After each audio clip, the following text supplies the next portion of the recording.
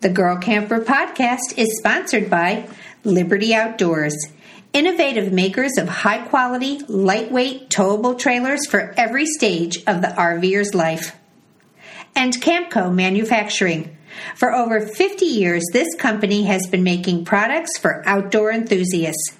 Whether you are RVing, boating, camping, towing, tailgating, or grilling, Camco Manufacturers has products to help you enjoy your time off.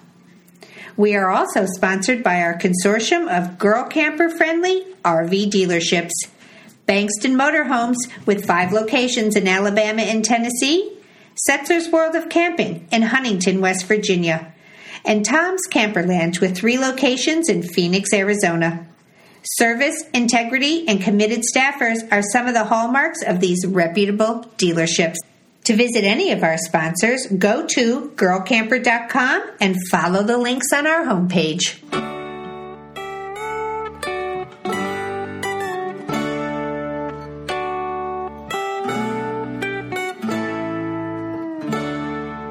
Hello, my name is Janine Pettit, and I'm a girl camper. I go places and I do things in my Liberty Outdoors lightweight towable trailers. Along the way, I meet many interesting people traveling the back roads, and I want to share their stories with you.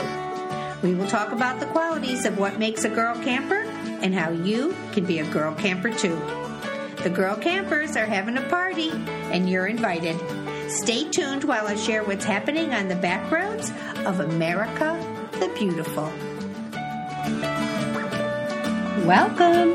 I'm Janine Pettit, girl camping ambassador, blogger, adventurist, and podcaster. And this is episode 151 of Girl Camper, the podcast.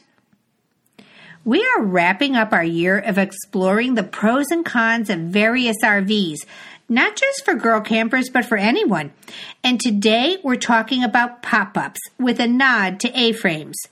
For many people, me included, the pop-up was the entryway into the RV world. It's still a solid choice, and we're going to be going over the pros and cons of a trailer that allows you to really see the country. My friend and fellow girl camper, Mary Ellen Arndorfer, is also in the house, technically speaking, via Skype, to share her own experiences as a pop-up user and as a girl camper. The pleasures of pop-ups next. Stay tuned.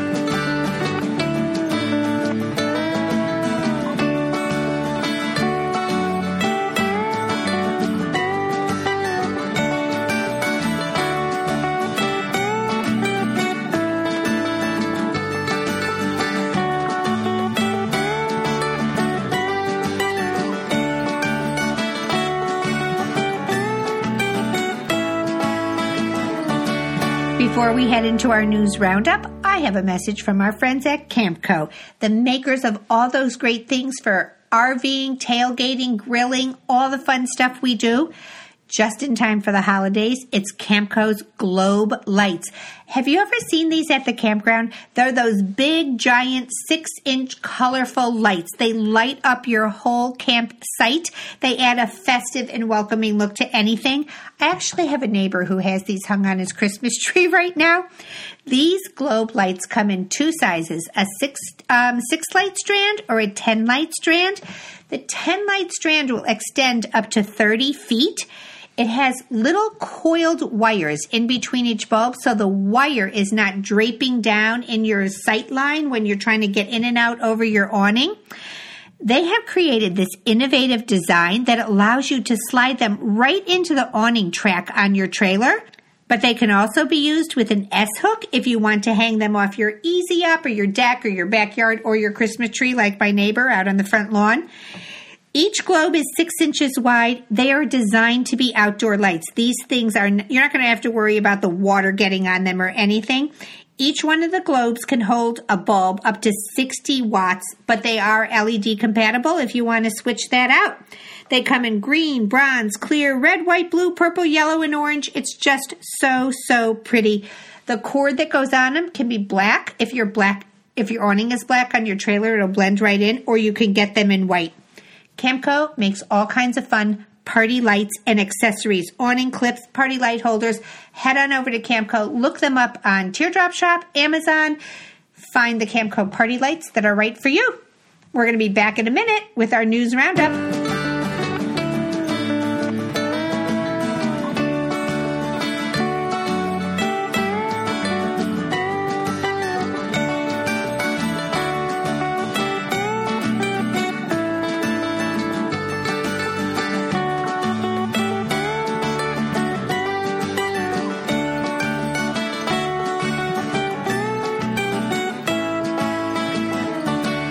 Welcome back, everybody. I have something so fun to talk about in our news roundup today. So there are so many fun partners that we have worked with over the year here at Girl Camper, and people who have taken place in our gear guides, and just people who found their way to us, or I looked them up, but they have fun stuff, and we're going to be giving a lot of it away. So I'm starting this on December 11th. I'm calling it the 12 Days of Christmas. I thought it would be fun to just be festive. So from December 11th till December 22nd, each day we're celebrating the holidays with a great giveaway on the Girl Camper Podcast Facebook page. So if you're not a member, please come on and join because we have so much fun. Our community is so active over there. Lots of people sharing and caring, and I just love being on there every day, see what everybody's up to. So on the 11th, I'm going to be starting off the day with a mini video of what we're going to be giving away that day, so you can see the product in person. I'm going to then give instructions as to how you can win. And I don't have all of this worked out in my head. I have the idea, but it's going to be different every day. It's not going to be the same thing every day. I'm going to give the instructions on how you can win, but here's the fun part. The winner will be chosen that night and announced the next morning. So whatever time I go to bed, 10 o'clock, 11 o'clock, I'm going to go on. I'm going to pick that winner. And the first thing the next morning, I'm going to tell you who won the day before. So I love the instant satisfaction of this, the instant gratification. You're not going to have to wait the 12 days to find out if you won. This is every 24 hours we're going to be giving something away. So let me tease you with a few of the items that we're going to have in this. Our friend Joel Holland from Harvest Host is giving away a free Harvest Host membership, and your coupon code is still good. You can use Girl Camper at any time and get 10% off there. We're going to be giving away the globe lights from Camco. So these things are so pretty. I have a set. They're just so cheerful and happy. We're going to be giving away one of those. Our friends at Wicked Good Cupcakes are giving away a 6-pack of Wicked Good Cupcakes. Did you see them on Shark Tank? Have you ever had a Wicked Good Cupcake? It's been my new go-to present to give people. So instead of sending fruit baskets and flowers now, I send people like delicious cupcakes in a mason jar. And guess what? They have some more cupcakes. So it's a great gift to give a girl camper. Our friends with the sewer saddle bag are going to give a sewer saddle bag away. There's going to be a gift from the Teardrop Shop. Go RVing is putting together a big swag bag. Every single day there's going to be something fun.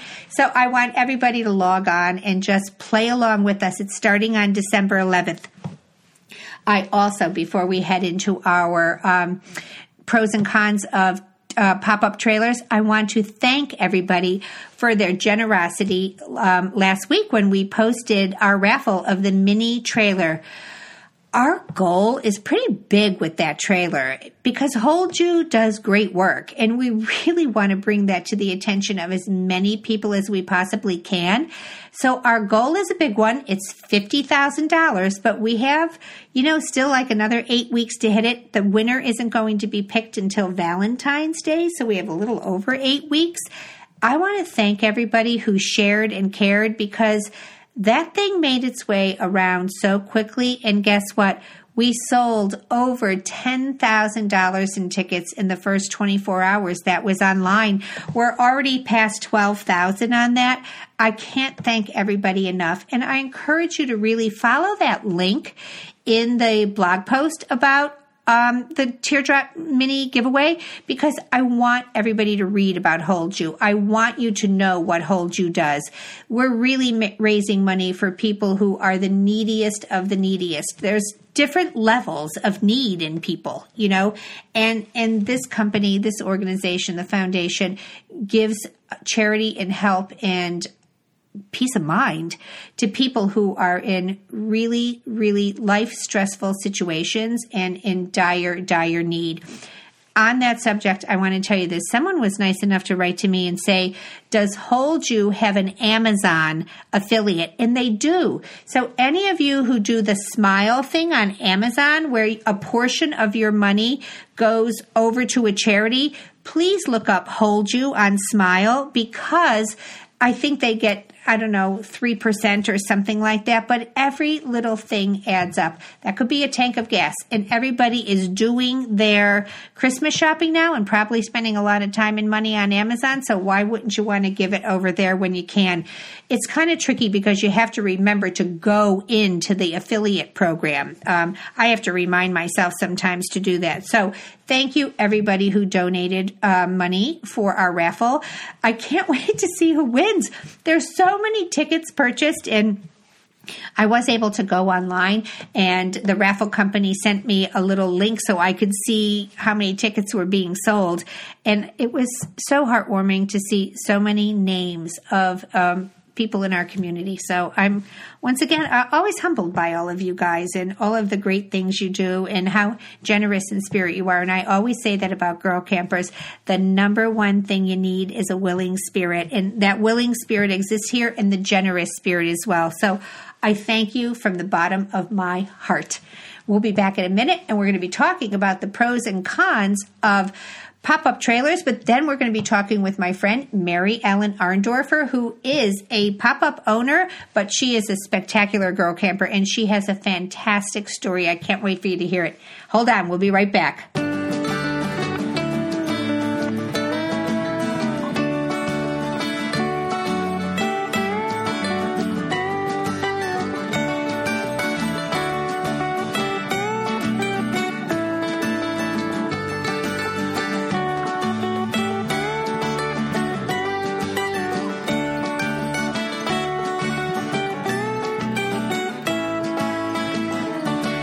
Before we head into our topic, I have a message from Setzer's World of Camping in Huntington, West Virginia. They are the first-time buyers dealership. The experienced staff at Setzer's will help find the right model for you. It doesn't matter what you're looking for. It could be a lightweight towable trailer. It could be a fifth wheel, a pop-up, or a motorhome. Setzer's has about 150 new and used trailers on their site to choose from at any given time. Their staff will help you assess your needs. Make sure your tow vehicle is a match for the trailer that you're buying. They will not let you leave until they get you all set up with their camping starter kit. I can give you a hint. They give Campco's starting kit to everybody, and they help make sure you know how to use all of those things. They have a reputation for selection, quality service, competitive pricing, and it makes them the go-to dealer, not only for West Virginia, but for residents of Ohio, Kentucky, and Tennessee as well. So to take a look at all their inventory, you can go to setzersrv.com or just head over to girlcamper.com, follow the link, click on Setzers there, and it'll take you right there to their page. Thank you, Lynn Butler, and everybody at Setzers for making girl camping easier. We'll be right back.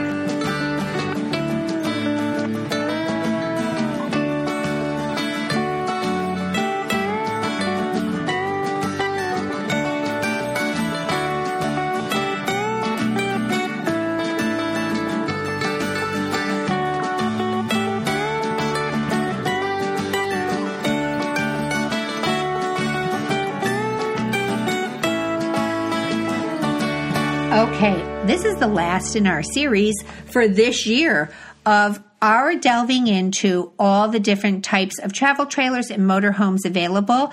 I love that over the year we have compiled this list, and I am going to have my webmaster put all these in a link so they're easy for you to share, and they're also just easy to find and accessible. You can have them all in one place. If you are like me in your late 50s and you're in that you grew up camping in the 70s like I did, like everybody had a pop-up. I didn't know anybody who had a travel trailer. You know, I know that the little canned hams came out in the 50s, but then when people morphed up and everybody seemed to have a pop-up trailer. I mean, it was just the greatest way to be initiated into the camping world. And I'm always going to have just a little place in my heart for a pop-up. I still search online for them. I still look for them. I still think maybe I should have one just for nostalgia purposes. But today I want to talk about the pros and cons of the pop-up. It used to be like the only game in town. Now there's so many things, but I still think this kind of trailer is a great way to get into the RV world. So, starting with the pros. We always start with the pros when we do this. Number one, and this is what I remember so much about it, they are big and airy. When you are inside that and the wings are open and you got those two big beds and you got usually two tables and then you've got some decent floor space going on in the middle, but when all the canvas is zipped down and you are in there, it is so big and airy. There's so much sitting room there. You can pile a crowd in there. When we were kids, we camped with our cousins from Massachusetts. Aunt Sue. Everybody knows Aunt Sue, right? My Aunt Sue. Aunt Sue had 5 kids, and our family was 7, so 12 kids. Do you know what happened on a rainy day where we were playing puzzles and board games? You got 12 kids in a pop-up camper, and they're sitting on the ends, these wings of the bed, the tables. Everybody's playing cards, playing Monopoly, like just, making use of the space on a crappy day. So they are big and they are airy. They sleep a lot of people. So you've got those 2 beds. When we were growing up, I always think they were a king. I think they're the equivalent of king-size beds on both sides. Now, as an adult, two adults can sleep in a king-size bed. But when you're kids, let me tell you something. That was a sleeping spot for 4 little kids. Nobody got a space that big to themselves. You can really pack a lot of people in a pop-up trailer. I always love also the airflow in a pop-up trailer. When you get those things open, like we didn't have pop-ups in our day, like with air conditioners in them. So all those screens were open at night and there were air coming through. And even on a nice day now, to be able to be at a park, maybe you're at a national park and you don't have hookups, and you can open up all those flaps and get that air coming in from all directions. So big and airy. There's such a feeling of space inside of a pop-up. Great sight lines. You get that 360-degree view. You just spin around in that thing and you can see every angle of the campground. So, number 1, big and airy. Okay, number 2. This is an important one too. Especially when you're a girl camper or someone who has never towed before. Pop-up is a great rig to begin your towing career with. There's a couple of reasons for this. One, they're very low to the ground, so you don't have that wind interference that you get when you're towing a travel trailer. As much as I always loved my Riverside Retro, that trailer caught the wind. And you can overcome those things with anti-sway bars and weight distribution hitches and things. There's a way to deal with that wind. But if you're new and you don't want to worry about those things and, you just want to get out there on the road and not make it a white knuckle event, the fact that these things have less wind interference is a plus. With the less wind interference, though, you also get better gas mileage. So it is the wind that cuts down on our gas mileage, makes the truck or whatever your tow vehicle is really just work harder to get that thing down the road. And the wind aerodynamically just goes right over your tow vehicle and over the top of any kind of pop-up trailer, folded down flat.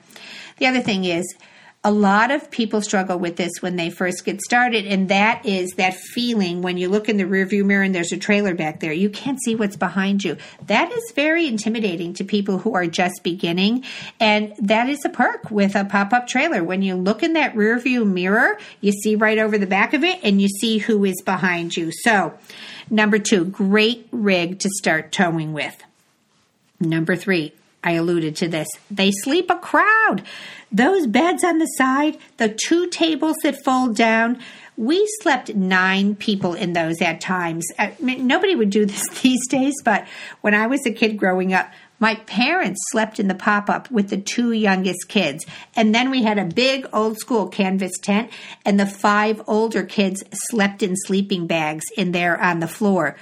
And the reason my parents did that is because my mother used one of the big wing beds there, one of the push-outs, that's where she staged all of our clothing. So my mom had these stackable plastic baskets. They all had a name on the outside: Christy, Gary, Janine, Kelly, Greg, Stacy, Natalie, and Mom and Dad.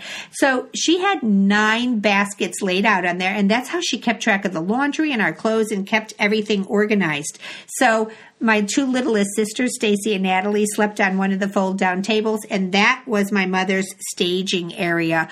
But you can really sleep a crowd, and that trailer can hold a crowd when the weather is crappy. Okay, number 4.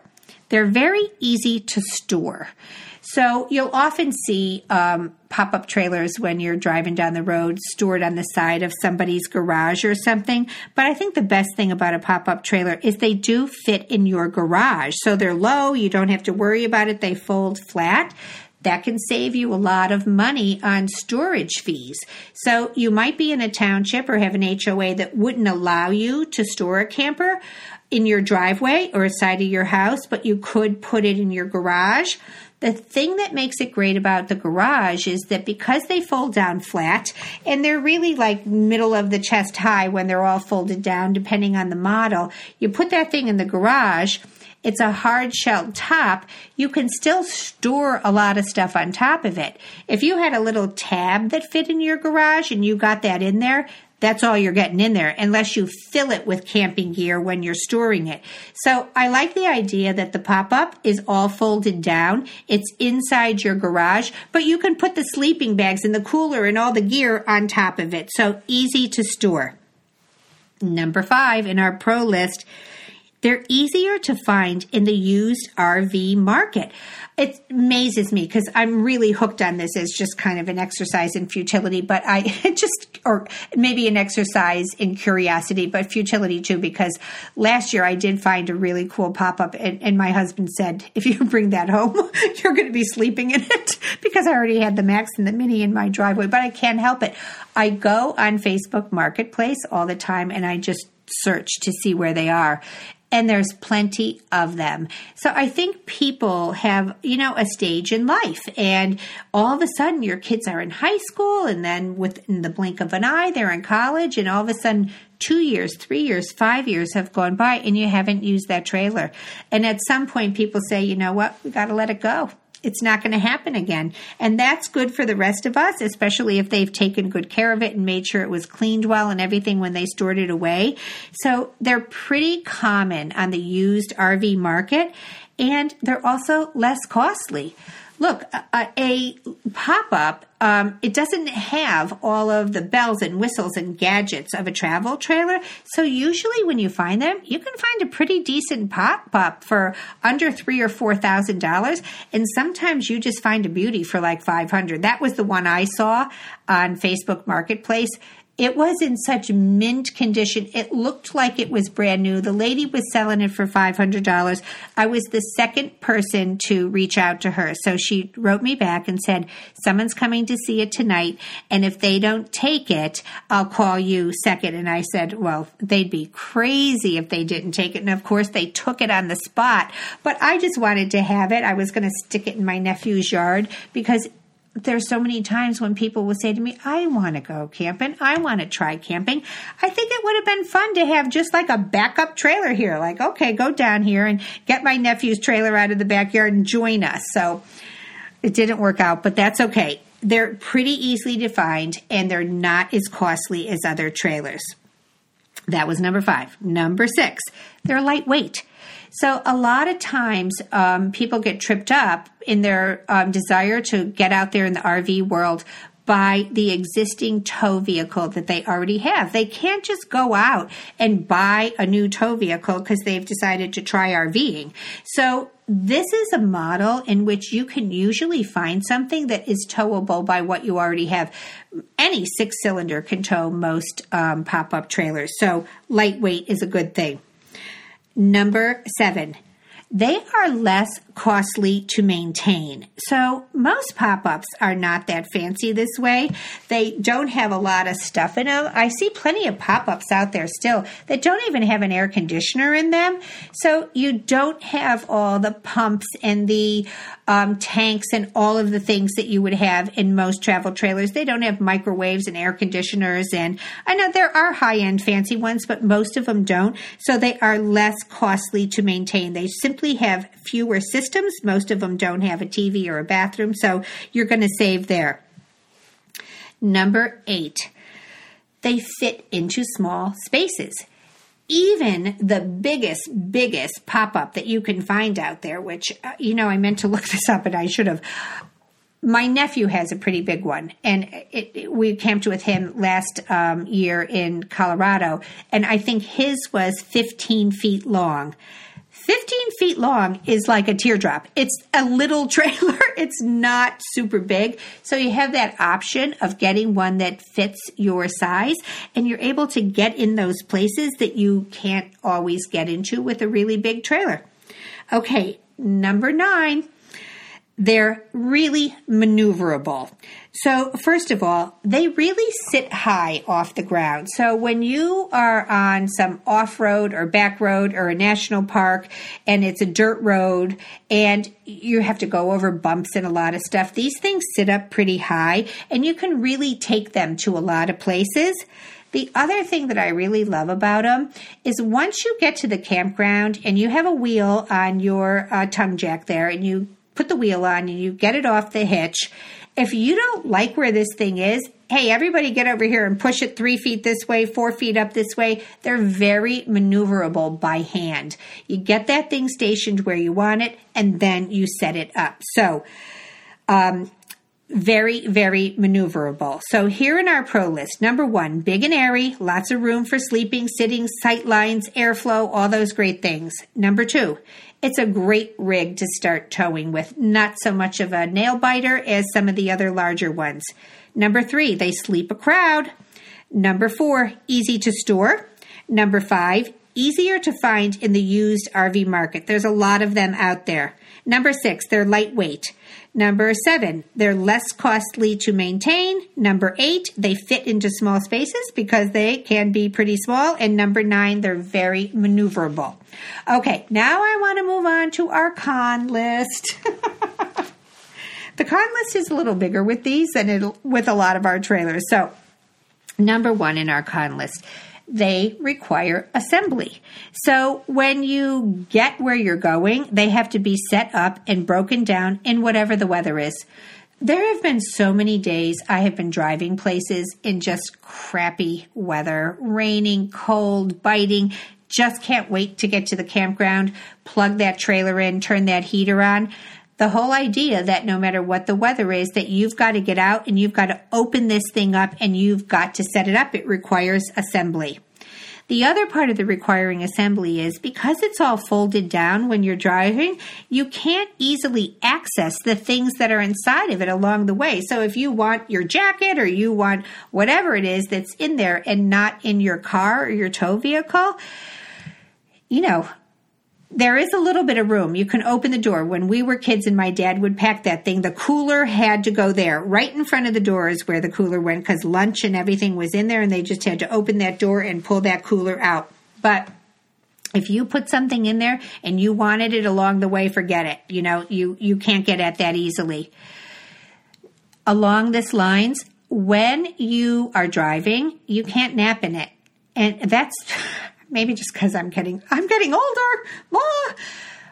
I just nap. I nap along the way. I get tired. I rest. And I love to just go in my trailer and eat lunch, lay in the bed, scroll Facebook, whatever I want to do. Just take a time out. And I love having access to my bed in my trailer when I'm traveling. And you can't do that in a pop-up. And the fourth thing in this requires assembly thing is that if you close it down in the rain, you're going to have to reopen it and dry it out at the first available opportunity. So same as when you arrive there and the weather's bad, if you have to fold this thing down in rain, and you do, many times you have to fold these things down in rain, then you get the thing home, and you get home late on a Sunday night, 10 p.m., everybody has to go to work the next day. You got to come home from work if the weather is nice on Monday, and you got to get that thing opened up and aired out, or it is going to start to smell damp and moldy and rainy, and that's not an easy odor to get rid of. So they require assembly. This is not a trailer that everything that it does for you is readily available.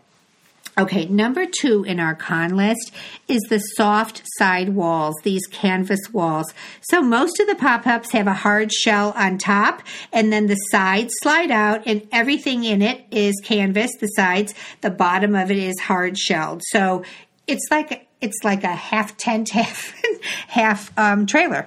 It's a crossbreed here. And what happens with that is it's good because you're off the ground, but it's really more like a tent sometimes than it is like a trailer. When you're working with soft sides, you really have less protection from wildlife. You can't use these in some of the national parks. When we were in Yellowstone, even though there were tents all over Yellowstone, and I don't understand the reasoning with this, and I've asked this so many times, but there were certain campgrounds that we stayed at in Yellowstone, and in those campgrounds, you were not allowed to have hybrid trailers that had any kind of canvas pop-out or soft side. Yet, if you drive around Yellowstone, there's campgrounds all over there where people are in little nylon tents. I don't understand the reasoning there, but there is less protection from wildlife when you are in a soft-sided thing. The other thing about the soft side walls is that they can be very cold. Obviously, like the walls in my Macs, they're really super insulated. I have got to get up in the middle of the night and turn the heat off in my Macs. Usually what I do is heat the trailer up really hot, and I get in it and I turn the heat off when I go to bed. And once I'm warm and under my covers, when I wake up in the morning, I'm toasty under my covers, but my nose is cold and I got to get up and turn the heat on again. The air temperature is cold in the trailer, but it heats up very quickly. When you're working with the soft-sided, that canvas is not going to hold the heat as well as a wall would. The other thing is about the soft sides is that canvas really needs maintenance. Like I said, you come home from a trip, if it was wet in any way, you've got to set it up. You've got to make sure it's dried out. You've got to watch for molds. You've got to watch for corruption in the canvas. Sometimes the canvases have to be treated. We had ours for years and years, an old school canvas. Ours was literally canvas. And you couldn't touch the walls. It's not like that anymore, but you have to maintain that canvas and take good care of it. Okay, number 3 in the con list, and this is big to me. It's not a great kitchen in pop-ups. So because pop-ups fold down, when you fold them up, instead of the kitchen countertop being 31 inches high, or which most countertops are, it's like 24 inches. The kitchen in them comes up to your thighs. If you were a really tall person, that would be such an annoying kitchen, and you would really have to set up camp outside, which works too, unless the weather is lousy. So everything is so low in the kitchen there. So if you're a tall person, that would be annoying. The other thing is the kitchens are really, really small. So it's directly across from the sink, and they've got 2 side tables in there. It's a really small area that they make the kitchen out of. I have never seen a good sink in a pop-up trailer. They're just super tiny with this little tiny arm, and I know you could renovate all that and change all of that, but limited counter space, really bad little sink. It usually has some kind of propane stove, but sometimes it just has counter, and you light your own Coleman stove in there, which is something you have to be really careful about. And there's no upper cabinets. So everything folds down. There's no upper cabinets in that kitchen. So you've got to be really creative with your storage. There's very little storage place to put your food and everything in a pop-up kitchen. So not the best kitchens in there. All right, number 4. It's a potty situation. So some pop-up trailers have no potty at all, and others have a potty which kind of folds up and opens up a little half door, like the bottom half of a door, opens, the potty's in there, and then a curtain assembly goes around the whole upper part of it to allow you to take a shower off a really cheesy kind of wand in there, or to use the potty itself. Now, I personally like a little bit more between me and the outside world. If there was other people in that camper, maybe as a girl camper all by yourself, that would be okay.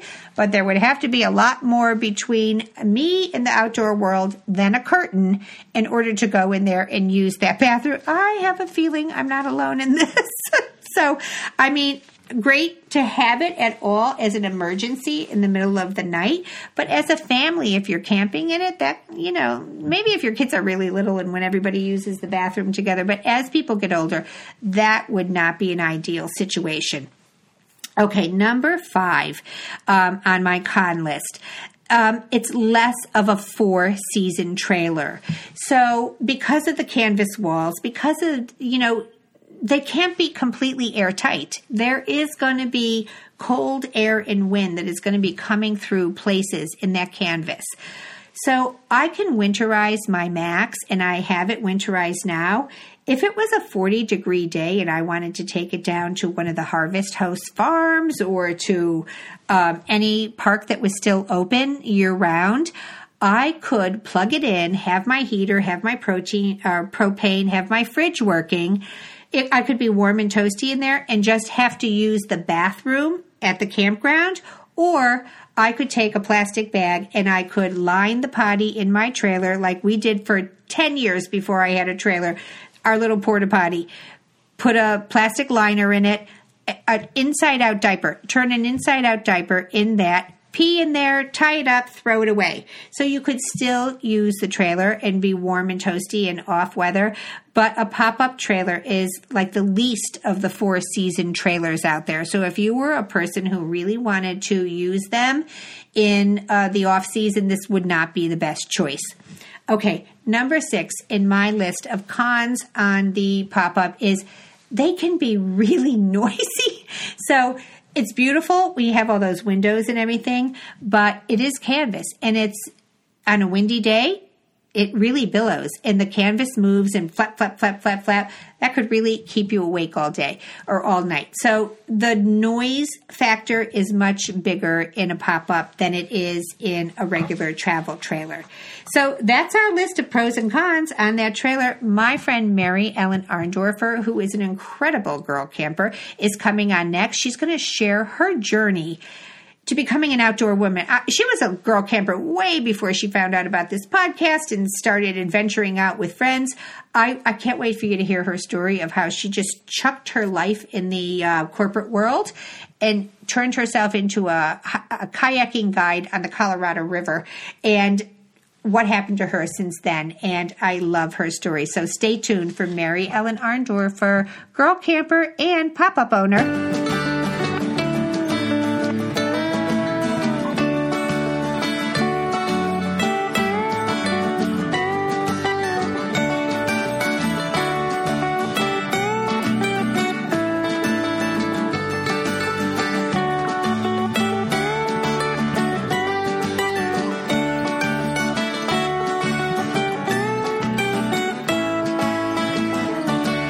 Welcome back, everyone. I'm here today with my friend, Mary Ellen Arndorfer. She is a bona fide girl camper from Arizona who had her camping groove on way before she founded campergroove.com. She and her husband have pop-up camped for many years before buying a vintage Avion, and she is here today to talk about popping out in your pop-up. Mary Ellen, welcome to the show. Great to be here, Janine. I've been a long-time listener of yours. Oh, I am so thrilled for you to be on today. So many people say this to me. They say, when you have a girl camper on, it's our favorite kind of episode, and I have to agree. You have such a cool backstory. Way before you were this accomplished professional that you are right now, and a wife and a mom and all the hats that you wear, you were a girl camper. And I want you to share that story with everybody. Well, I'd love to, Janine. It's a little bit of an upside-down story. I like to say that I had a midlife crisis at age 31. I was a CPA accountant working for the largest accounting firm in the world in San Francisco, and I loved it. It was a great career for about 6 years, and as I was getting into my late 20s, I just knew I wanted more. I knew I didn't really want to live in the corporate world. I didn't want to become a partner. I didn't want to keep trying to live in a big city. I had always wanted to find a way to live and work in Yosemite National Park. I had grown up going there. I had spent a lot of my 20s hiking and camping there, and I just kind of kept trying to figure out a way that I could live there and work there. So meanwhile, my mother had invited me to go on a river trip in the Grand Canyon along with a couple of my other siblings, and I was very hesitant about it. I wasn't that interested in rivers or the desert or canyons. I wanted to be in the Sierras and in Yosemite. But I went along because she was paying for it, and those 6 days changed my life. I came back and I decided I didn't want to be working at this large firm anymore, and I wanted to start pursuing my dreams. I really wanted to be living a large part of my life outdoors. So I spent the next 6 months figuring out how I could become a river guide, not only a river guide, but in the Grand Canyon, which is kind of considered the upper echelon of the river guiding world. And I was told over and over again, well, that's nice. Go work on some other rivers first, get some experience, and come back in 10 years, and you could get hired in the Grand Canyon. But I was already 31, so yeah. to make this happen fast. And I somehow weaseled my way into what I consider to be the best company down there. And by the next summer, I think I did 12 trips, most of them 10 to 14 days long. And at the same time, also started pursuing my dream of being self-employed as a tax accountant and writing for travel magazines. I had always had this strong creative side, had always been told I should write, and I thought, it's about time.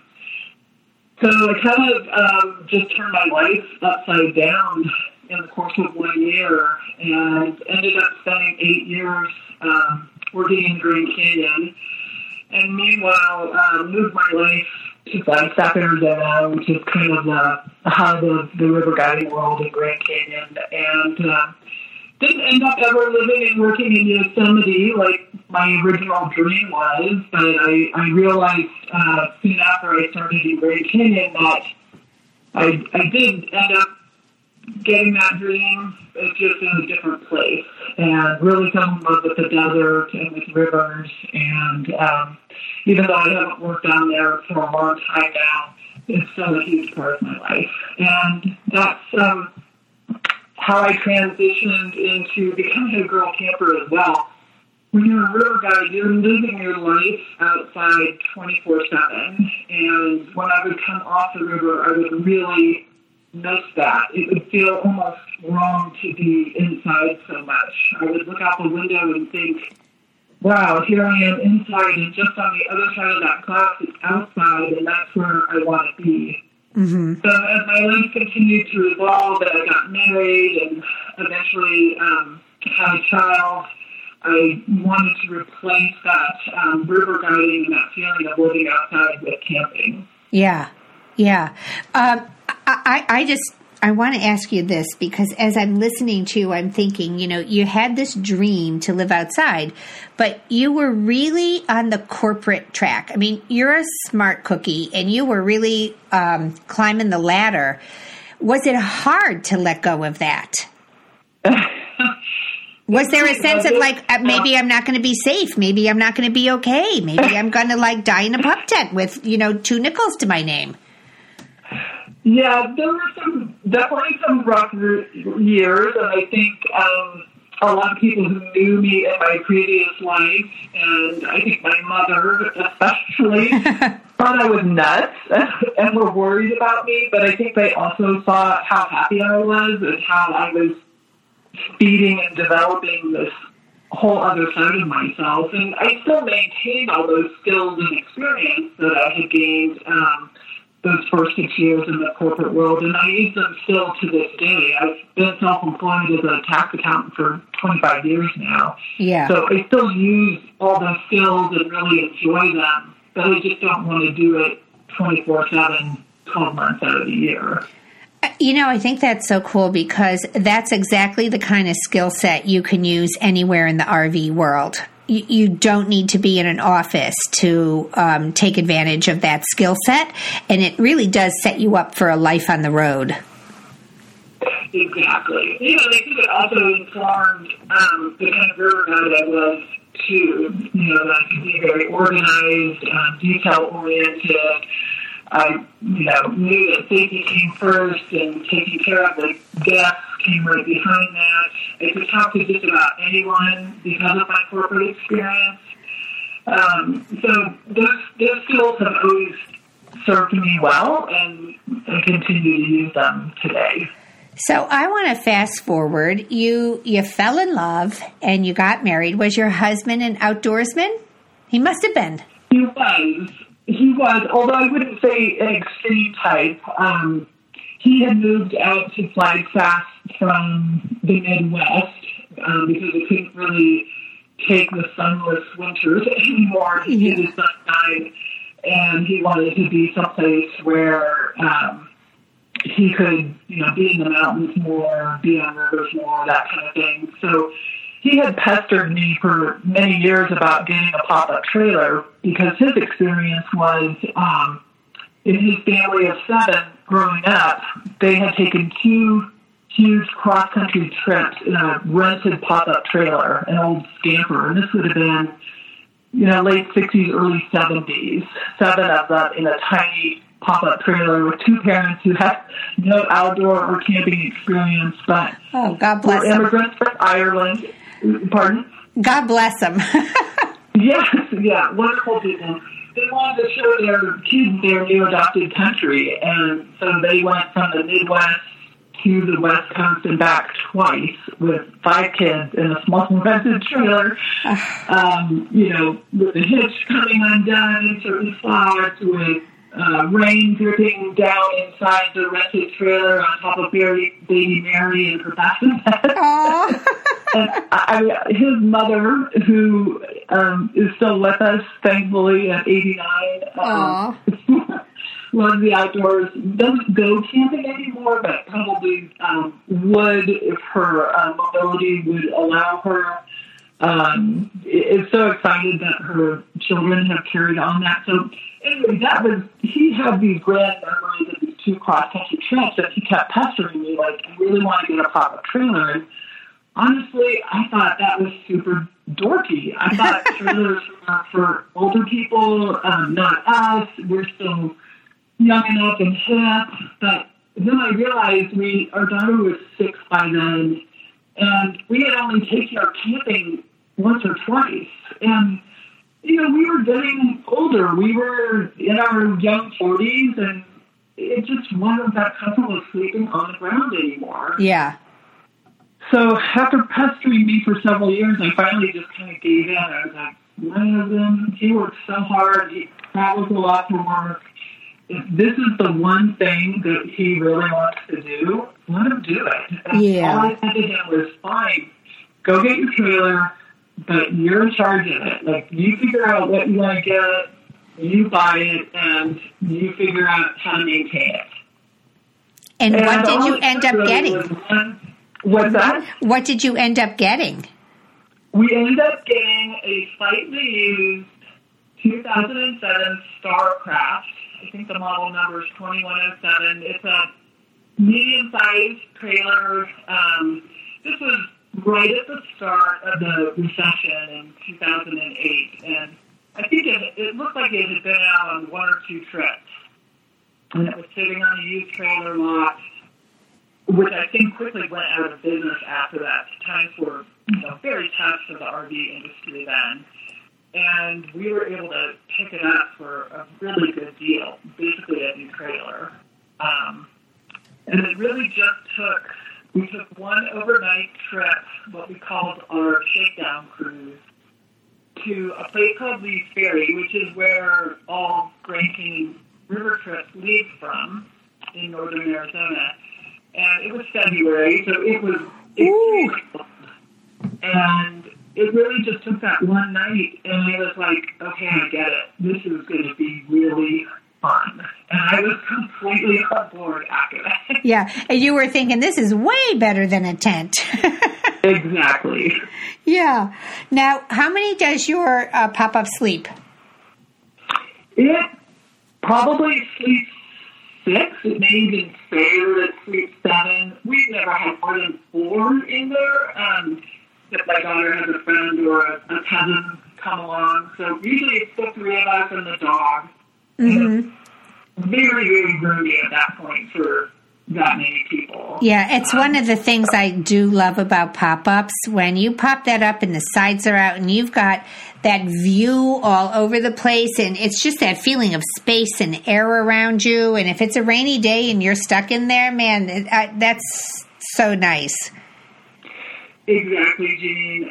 I think it would be hard for us to ever get rid of that trailer because we just love camping in it so much. Pop-ups are not for everyone, but they fit our style of camping exceedingly well. In fact, so much so when we do look at almost any other trailer, we feel claustrophobic because you basically have 360-degree windows and views and airiness and the breeze coming in. And our favorite place to camp is the Central California coast on the southern end of Big Sur. We usually go there for a week every fall, usually at Thanksgiving. And we hear the waves all night long from inside the trailer. We hear the seals barking out on the rocks. Oh, wow. Yeah. The breeze, as it makes landfall. It's really hard to replace that. And again, for me, what I love most about the pop-up is it gives me that feeling of living outdoors. And we do most of our living outdoors when we camp, even though we have the trailer. We cook every meal outside. We eat every meal outside. We wash the dishes outside. Everything is done outside, even though you could do all of that inside. It really takes some pretty nasty weather to drive us indoors. I know that you, when I met you, we met at Tom's Camperland in Phoenix, Arizona, and you were nice enough to drive all the way down for our camper college there. And at that time, you were considering upgrading your trailer. Why did you want to do that? I think mostly because of the 4-season reasons. We really wanted to be able to camp in it year-round. The other thing that can be difficult in the pop-up is we tend to camp in places that are very windy. Oh. And if you're in heavy winds, that canvas can flop around quite a bit. We've had some nights where we've been up a lot of the night concerned about the canvas, and it's just noisier if the wind is heavy. So we thought, well, maybe it's time to look at something hard-sided. And by the way, we love Tom's Camperland, and we're so excited that you introduced us to it a couple of years ago. We've probably been there 5 times since then, even though it's about a 2.5-hour drive from where we live. It's a great place to hang out. Last month. Tom's Camperland has the most fun showroom of any RV place I've ever been in. I just love their showroom. They do. It's endless. We go there. We just kind of plan on spending the afternoon there every time we go. And it's like a trip to IKEA. You just go there and just eat and hang out and walk around. Exactly. Yeah. They make you so welcome. Well, we love looking at all the, there's so many new amazing styles and configurations of trailers coming on the market right now, and so we're just trying to stay on top of all that because we are kind of still looking for our next trailer. Well, you did end up getting a vintage Avion. So are you using it? Is that a regret, or are you happy with that? What's the story? Well, that's a good question. So we had always been interested in vintage trailers, particularly the Airstreams and the Avions, the beautiful, shiny aluminum, old design of trailers. And so we felt like there was always going to be a vintage trailer in our future at some point. And I used to look frequently on different websites, Craigslist. And one day I kind of kept feeding Sean emails off of Craigslist saying, look at this trailer. What do you think about this one? And I was just dabbling, and he wrote me back. We both work in home offices, but because we're so busy, this is how we communicate. Welcome to the modern world. Right. And at one point he said, this one's it. He said, where is it? And I said, it's in Phoenix, 2 hours away. He said, we should go look at it this weekend. And I wrote back, well, if you're serious, we should go look at it today. It was Friday. I said, we should go down there this afternoon. So we did. It turned out to be a 24-foot 1970 Avion, which, if people aren't too familiar with those, a lot of people confuse them with Airstreams. They look extremely similar. And we ended up buying it and dragging it home. And it has not been a regret, but it has been a very steep learning curve. This particular trailer was in beautiful shape. But sadly, this summer, about a year and a half after we bought it, it suddenly started leaking. And most vintage trailer owners are probably nodding their heads yes. I'm one of them. It's exactly what I'm doing. Yeah. We thought we had escaped that fate, but we hadn't. We had a particularly strong monsoon season here this summer, or maybe just all the, the seams and stuff were just, it's almost 50 years old, so it was time. It started leaking, and that really broke my heart. Is it repairable, or? No, not badly, just in one or two little spots, but I just wasn't prepared for that because I thought we had bought this pretty banger trailer and we had escaped that fate, and that was just being naive. So I'm slowly redoing parts of it. It was painted kind of a bright orange sherbet color inside. Oh, how fun. wasn't really my aesthetic. I love remodeling. I've been spending the last 15 years remodeling our house. That's done. I've remodeled the pop-up trailer. That's done. So I guess that was part of the impetus for the vintage trailer. I needed my next remodeling project. Yeah, that was it. And that'll get you one that'll keep you going. The problem with remodeling vintage trailers is there's so much guts and worky to do before you get to the fun part. Yes. I mean, all of that. No, let's not even go there. I've had two or three vintage trailers down to the skin inside. And the last one I did, I just passed to my nephew last year when, after redoing that roof twice and the whole interior, I walked out in it and it was leaking. And I just came in the house in tears and I said to Rick, I'm done. Take it over to Billy's house. He's young and he's got this kind of energy. Yes, I understand that could potentially be our future. Yeah. I'm gonna hold on to it for now. Yeah. It really is a beautiful trailer. It makes me smile every time I look out my office window and see it in the driveway. Yeah. And we have fun using it for parties and sleepovers and happy hours and that kind of thing. So it's going to be with us for a while. But we are kind of still looking for our next trailer. I'm afraid we might be like so many people you and I know, Janine, who own multiple trailers. I get that. It's a little bit of a sickness. It is. It is. I still search Craigslist all the time. I'm still thinking someday I might like to have a vintage again. I enjoyed my vintage so much, and it was a great trailer for 2 days, 2 hours from home. It's not a trailer you take across the country. But I do miss sitting in it in my backyard. Yes. I want to talk to you about Wonderful Women of Waxahachie, because here you are in Flagstaff, Arizona, and you drove all the way to Waxahachie, Texas last year. How many miles was that? I think it was over 1,000 miles. Each way? Each way. It was 18 hours each way. Oh, my goodness. For a weekend. And thankfully, I have a great girlfriend who lives 3 doors up. She and her husband are on their second trailer right now. In fact, they just drove by, leaving in their trailer. They're heading down to Tucson for the weekend. And she's the kind of friend where I can say, hey, I have this crazy idea. What do you think? And she'll be like, yeah, let's do it. Everybody needs a friend like that. So that was your first time trailering yourself, hitching yourself. This was you've had all this camping experience, but when you and your girlfriend drove from Flagstaff to Waxahachie, the two of you had never done these things without the husbands in tow. How did that go? Yes, and I think that was part of the reason why we wanted to do it.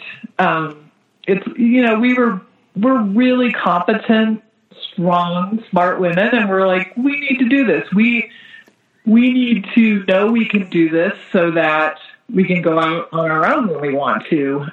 We both became sisters on the fly in the last couple of years. In fact, I gave her a membership for her birthday, and we have started to go to meetings and all that. And it's like, we need to be able to do this by ourselves. Our husbands love that part, and Darlene and I love the packing and the organizing and the planning and the cooking and all that. But it was time to add the towing and the trailer maintenance and all that to our skill set. And frankly, Janine, I think I need to credit you for a big part of that, because I've listened to your podcast weekly almost from the beginning. I know you go way back. You were like my first fan letter.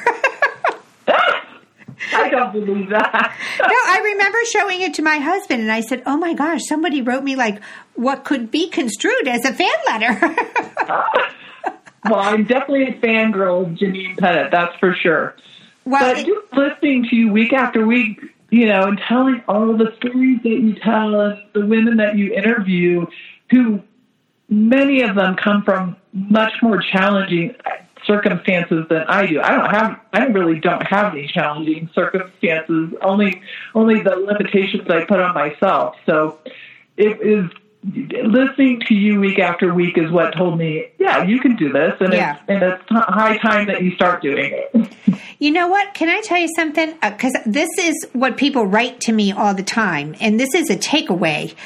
A woman wrote me the cutest letter a couple weeks ago, and she said, when I first heard you talking about towing all by yourself, she said, I thought to myself, oh, isn't that cute? She must have like the towing gene. And then she said, then I realized you often said there is no towing gene. It's just a skill set. And she said, as I listened over the months and then a year, she said, I began to think, wait a minute, I think she's talking to me. And at the beginning, when she was listening, she was thinking about other people. And it didn't dawn on her that she was one of those people. And now she's towing all over the place by herself. And she said, she didn't get it right away. She needed that time to say, over and over, and to hear people like you come on the show and say, hey, we got in that car and we took off, my girlfriend Darlene and I, and we did it. And we took everything we learned and we hit the road. And I think it's a real confidence builder for other people. And I'm so curious about what you and Darlene thought when you were 50 miles from home and Flagstaff was in your rearview mirror. Did you feel like Thelma and Louise?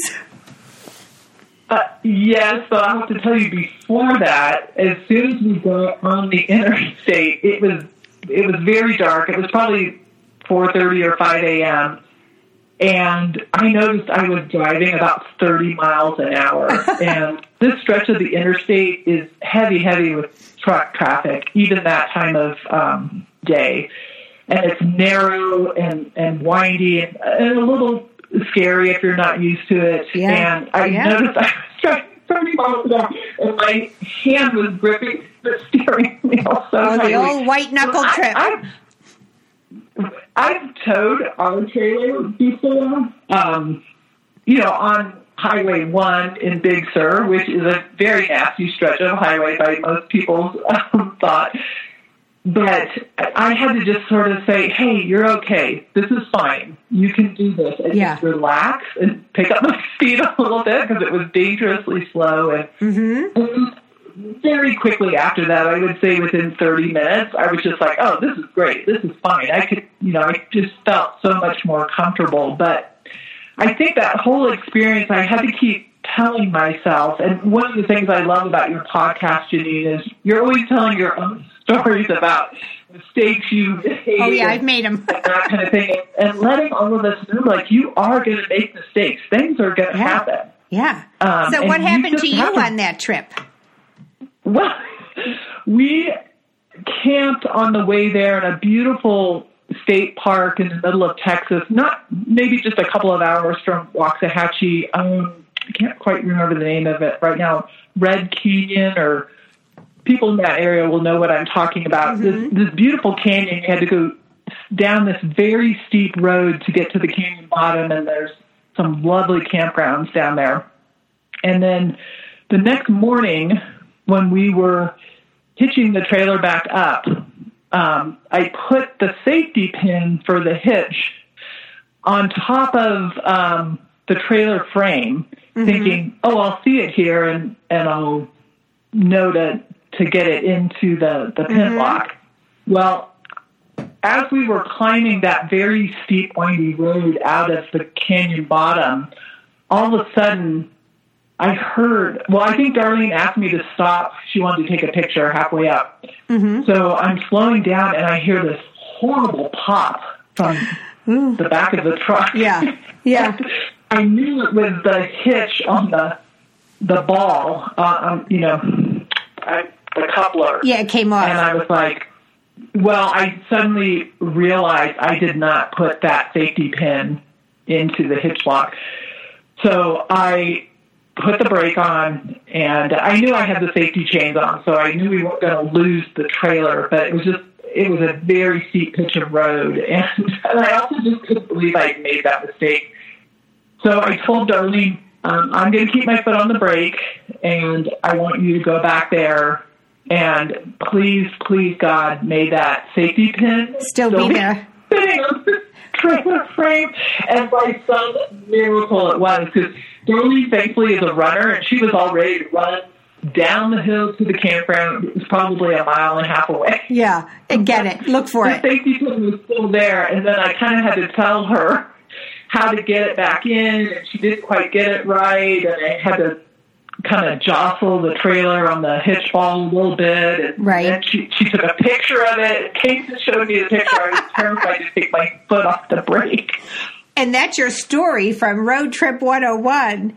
Well, let me tell you what you did. So many people have done that. So many people have done that. And I once got to a campground, and there was a hammer on my bumper.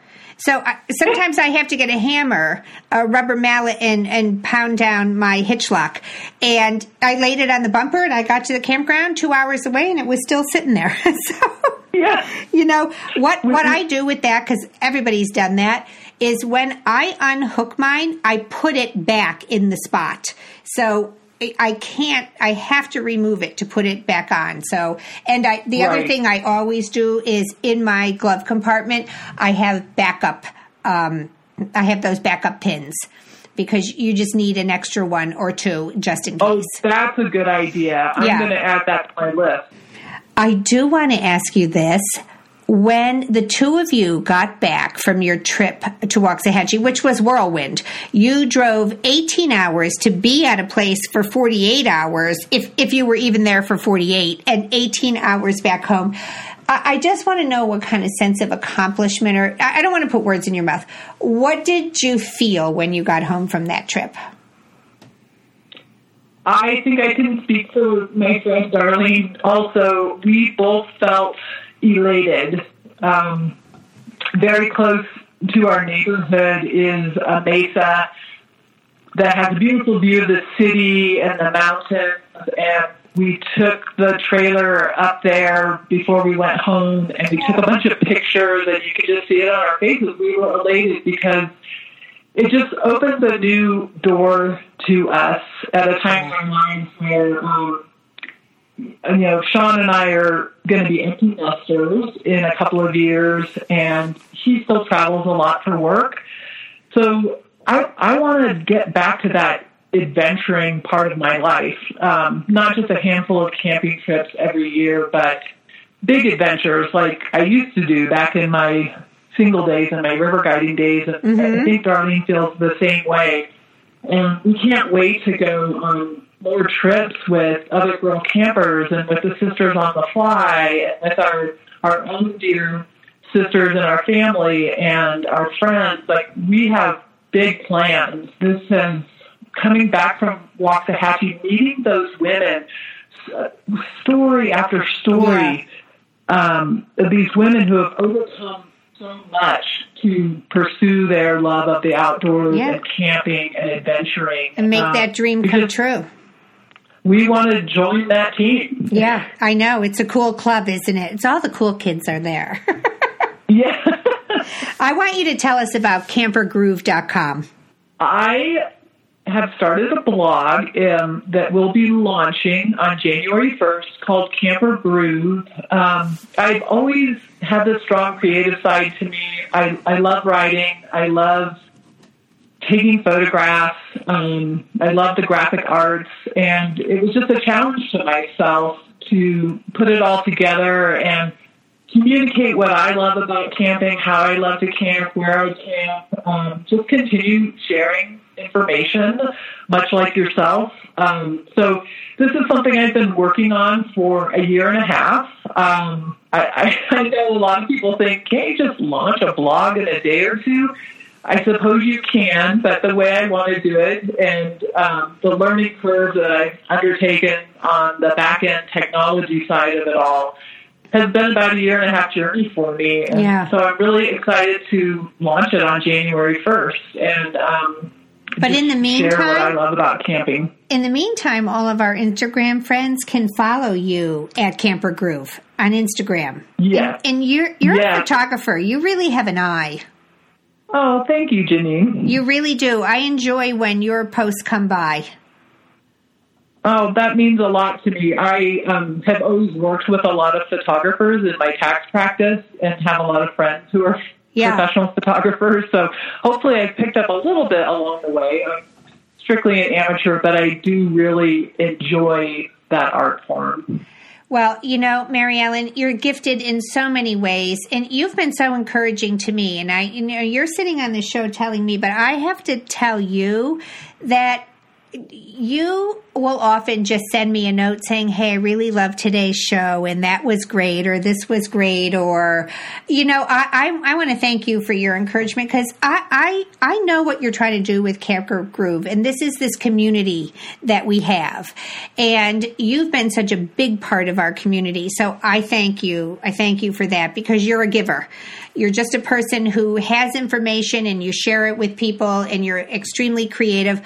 I'm really looking forward to Camper Groove going out and being a guest blogger on your site. I'm just so looking forward to it. And I thank you for coming on today and sharing your story, because I just think it's incredibly encouraging for the people out there who are still just trying to dip their toe in the water to hear these kinds of stories. Thank you, Janine. That means so much to me, and I can't believe that I'm a part of your podcast history. You're over 150 shows. That's such a beautiful, huge inventory of information and encouragement for so many people out there, and we just love you and wish you just to keep going, girl. I'm blushing. We appreciate it so much. Well, thank you. And I am going to keep going. We're all going to keep going. I don't know if we're going to see you in Waxahachie this year. Are you coming back? I am trying to make it happen. Okay. My fingers are crossed. Maybe you should fly in and just rent an RV. I want to rent one of those beautiful vintage Shasta trailers that some of the gals had in Waxahachie this past April. Yeah, well, you know what? We're going to be doing a show on that. So for all the people out there who want to come to Wonderful Women in Waxahachie, there's going to be a whole network of how to camp like a girl if you don't have your own trailer, if you can't tow there, if you have one but you're too far away. We're going to make sure everybody has plenty of options for them, so when you hit the ground in Getson Danner Park, you can have a blast. So stay tuned for that one. Yeah, so Mary Ellen, thank you. I just love catching up with you. You too, Janine. Thank you. All right, take care. See you soon. Happy trails. Bye. Bye-bye. Well, that's our show for today. Thank you, Mary Ellen Arndorfer, for coming on the show. I can't wait to see campergroove.com when it comes out. In the meantime, if you want to follow Mary Ellen, go over to Camper Groove on Instagram. This woman has an eye. She posts really fantastic pictures. I can't wait to see you in Waxahachie, Mary Ellen. I'd also like to thank our sponsors, especially Liberty Outdoors. Liberty has that question for you. That question everybody at Liberty is asking. What are you waiting for? It's the time to make your RV dream come true, and Liberty Outdoors is a family of brands that evoke the American values of freedom and adventure. They manufacture the highest quality trailers in the industry, producing some of the most recognizable designs. Their products are proudly made in the USA with best-in-class workmanship and excellent customer support. This allows you to pick up, get out, get going with the confidence that only a superior product can provide. Liberty wants you to experience the journey with the peace of mind that you have earned. To take a look at the Max trailer or the Mini Max, head on over to girlcamper.com and click on the link, or go to GoLibertyOutdoors.com and follow along. I'd also like to thank our other sponsors, Tom's Camperland with 3 locations in Phoenix, Arizona, Setzer's World of Camping in Huntington, West Virginia, General RV with 12 locations across the country, and Bankston Motorhomes with 3 locations in Alabama and 2 in Tennessee. Thank you, Camco, for sponsoring our show, and thank you, Stephanie Puglisi, for putting this show together. That's a wrap, everybody. Have a good week. Happy trails.